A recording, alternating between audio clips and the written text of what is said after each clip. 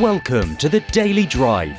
This show is dedicated to keeping you educated, informed, and most importantly, driven to succeed.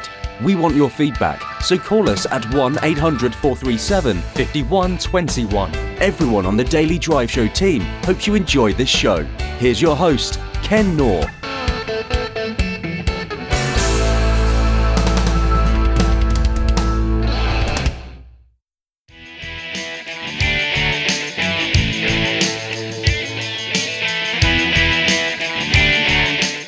Welcome to the Daily Drive. I'm so incredibly glad that you are here today, and I hope that you are here to pick up on the second part of an interview with Ryan Smith of LeafLink.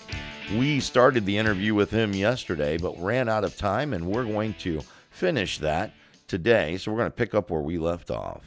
Thus far, what are some of your failures? What are some of the mistakes you've made? Maybe staying too involved in some things, and maybe trying to play the trumpet a little too long. I think that's maybe one that our team would mention. Other mistakes we've made around, hiring is especially when we're hiring as a venture-backed company. We're moving really, really quickly, and I think one of the things that we've done well is when someone's not a fit or there's a challenge to address, we address it really quickly and move forward.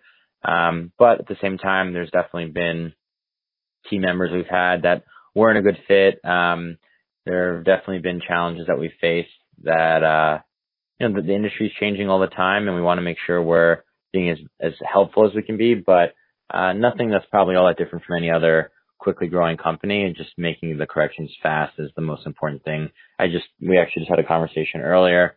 Someone asked, what's our culture like here? And one of the things I said is we're more open to making mistakes as long as you don't make them a second time than sitting in a room and thinking forever about what we might do one day. I love that you just said that we're open to make mistakes. There's another quote out there. You're sharing back and forth quotes with me. I'll give you one that I really like. We talk about often on this show, actually, and that is that the quote, and I should know who quoted this. It's a scientist from like the 1700s, and he said that an expert is the man who has made the most mistakes in a narrow field, because the only way to become an expert is to learn from the mistakes you make, and I'm with you. You can't make them twice. If we can't learn from them, that's the point. We need to learn from our mistakes.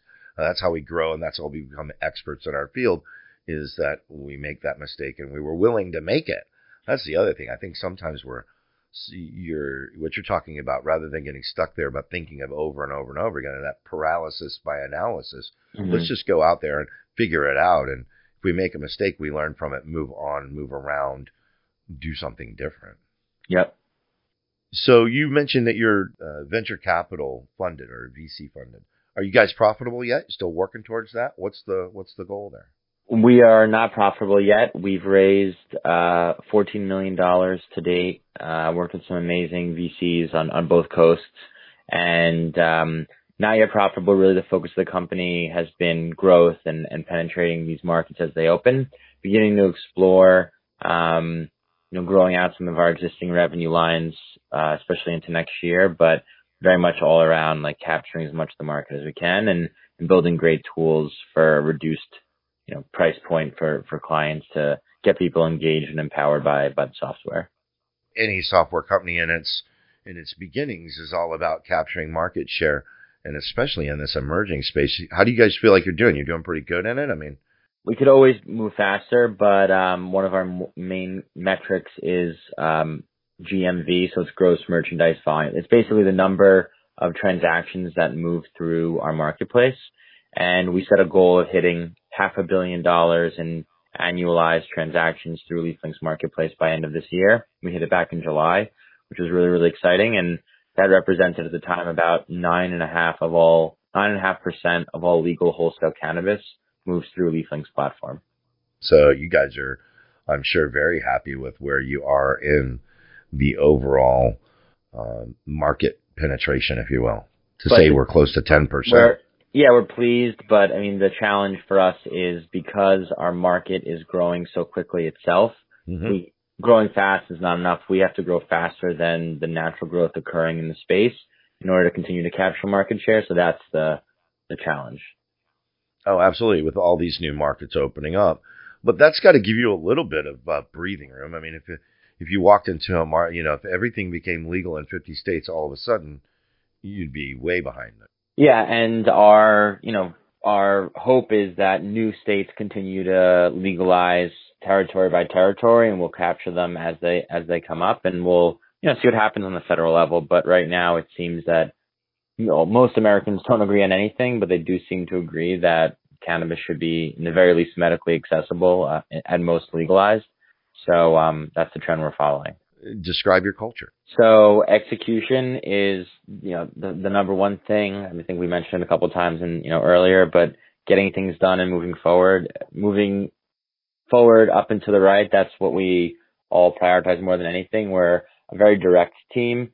Don't have time to dance around issues. We call them out. We come up with solutions, and work through them. We likely overcompensate even on communication.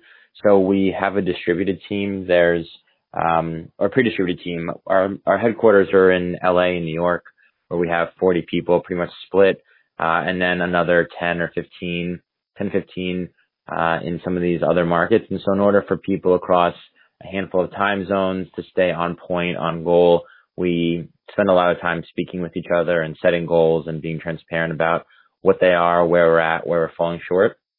I think communication, execution are really, really important. And then we celebrate too, right? So we can't always be pushing. We need to hit pause once in a while and just say what a great job we've done, and let's continue moving forward, enjoy that, reflect and celebrate two other goals or two other cultural things that we have here.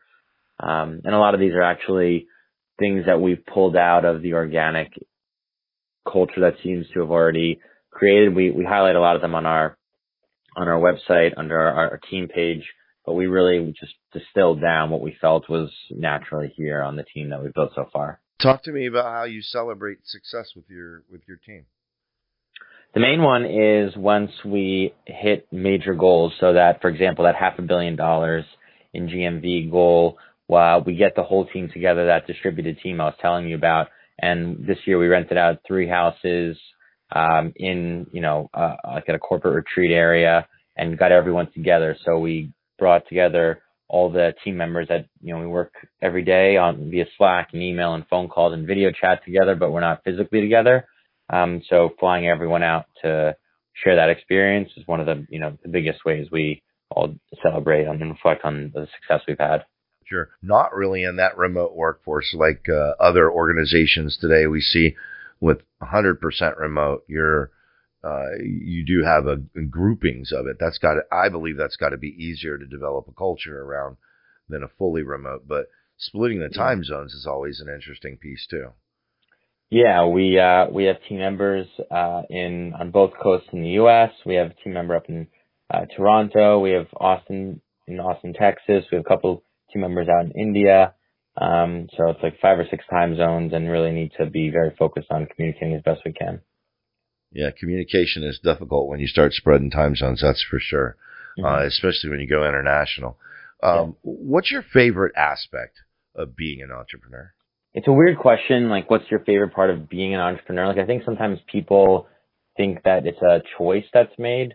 I can't imagine doing anything else. So it's like thinking about what is the best part of doing what you naturally are supposed to be doing, and it's hard to answer. But I guess maybe the best part of being an entrepreneur is just the exposure of there's so many interesting people that typically people get segmented into one industry, one pursuit, one type of job. And we have such incredible team members coming from all different verticals, all different other industries, to technology, to the cannabis space, the investors that we work with, and just the level of learning across all those different variations, and that those relationships are pretty awesome. I very much enjoy that. I don't know if it's the best thing of being an entrepreneur. I think freedom might play a little bit into that too, but I like that the buck stops with me and my co-founder. I think it's really empowering, exciting, something that I definitely enjoy. I could see why others wouldn't, but it's something that I do. How do you describe the favorite part of being me. But it sounds like you've kind of been an entrepreneur for, well, before this. You guys launched the platform in 2016. Were you the guy with the lemonade stand at age 11? Oh, I was the guy I went to a Catholic parochial school and grammar school. I was the guy sneaking in candy and selling it for like 50 cents. And the nuns were, putting us all in detention because I was divvying up money at lunch with like my, fourth grade friends because we sold so much candy, like stuff like that. Yeah. For sure. You had co-founders in a supply chain then too? Totally. That's awesome. Back in my day in high school was cinnamon toothpicks.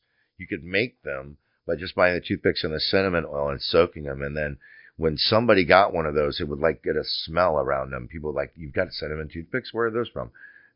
Ken has them. Yeah, it was kind of cool. If I'd known about that when I was in grammar school and high school, I probably would have added a new product to the inventory. Yeah, it's just it's not even candy. It's like it has a slight burn in the corner of your mouth when you make them. So, yeah, it was a fun thing. I remember. So far, what's been your most satisfying moment? Before LeafLink, it was definitely selling my last company. We exited to a public company, and it was a great confirmation around we built something valuable, but also as an entrepreneur, exits are a moment that people think about, and it's there's some finality to that. At LeafLink, since then, probably when we began to really see orders happening on the platform that we weren't forcing, there really was product market fit, and people felt use and value from our platform. I can think of actually one when the first time a natural order happened, the whole team, there's only 4 of us, kind of freaked out and like, did you do that? How did that happen? And we realized, oh my God, no, someone naturally went on the platform and placed an order. A little bit of dancing followed, and that was definitely like a very exciting moment. I hold dear. It was a good one to have. I can tell you that when you have an idea, when you're an entrepreneur and obviously multiple business now, so when you have an idea, to me, satisfaction comes when you really do believe that this will work.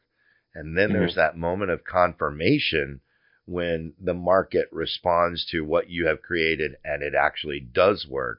And then you're like, yeah, all right, it was a good idea. Yeah, we're willing to have bad ideas. It's okay. Kind of getting close to the wrap up here. What business other than your own do you most admire? Other marketplaces are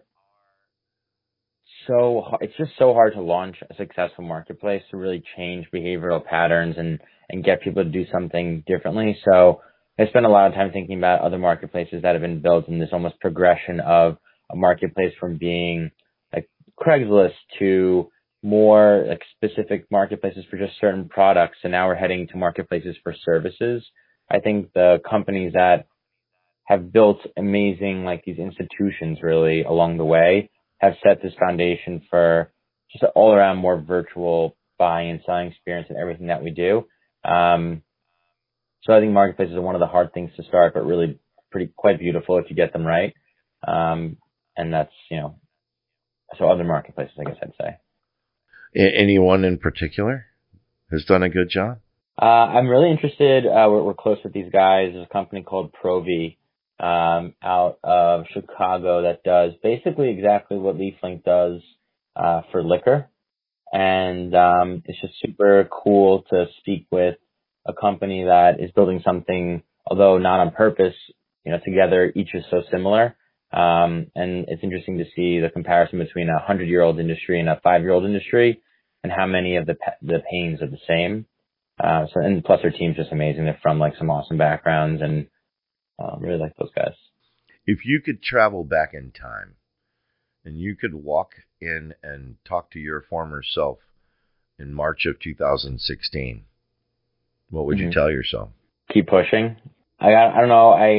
There are things we could have done better, but I feel better for them having happened that way the first time.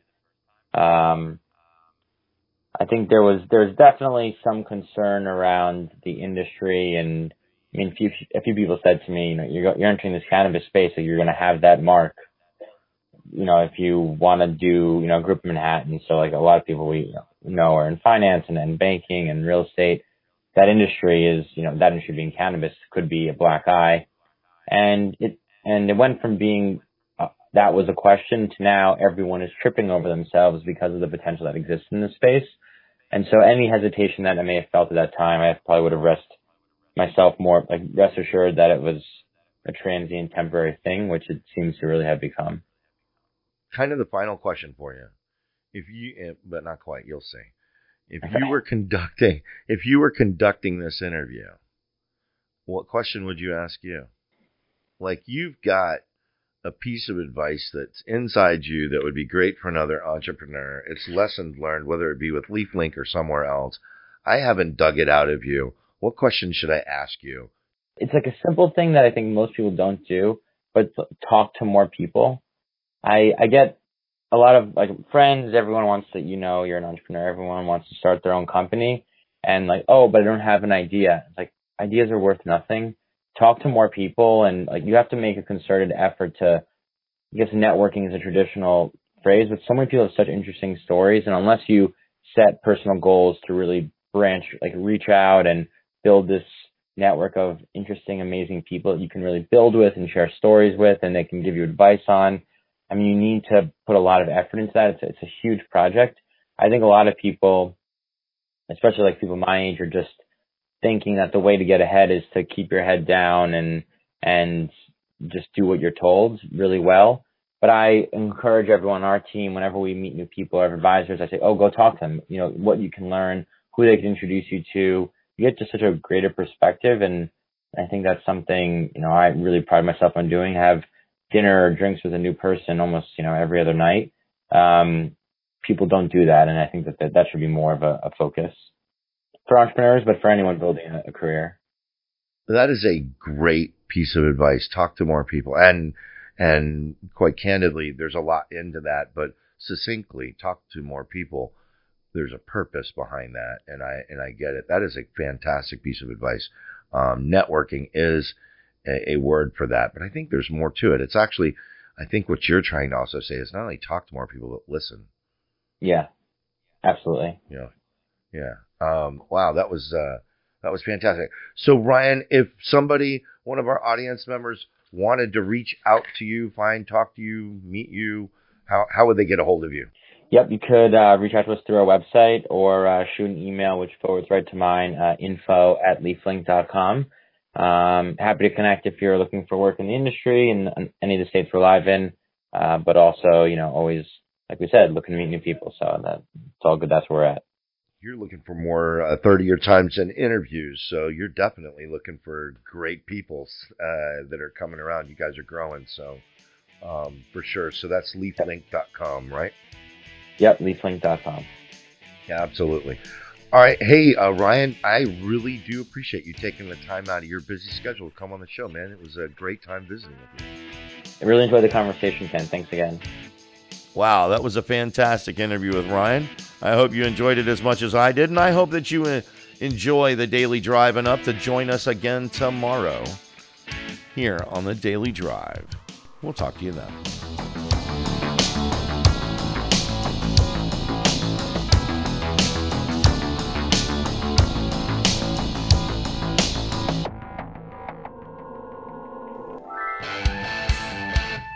Thanks for listening, and thanks to our sponsor, That Company. Why is That Company the white label digital marketing provider for some of the biggest agencies in the industry? Because we get results, we retain clients, and we deliver profitability. Visit www.thatcompany.com to find out how we can make your agency more profitable. If you want to give us feedback, call us now at 1-800-437-5121 or drop by dailydriveshow.com. Make sure you add us to your Alexa daily briefing skill. Don't forget that you can listen to us live every day on WQBQ at 7:30 a.m. The show wouldn't be possible without the Daily Drive Show team, executive producer Jake Perrick, web guru Taj Royer, and the audio man with the plan, Shoddy. Don't forget to tune in tomorrow.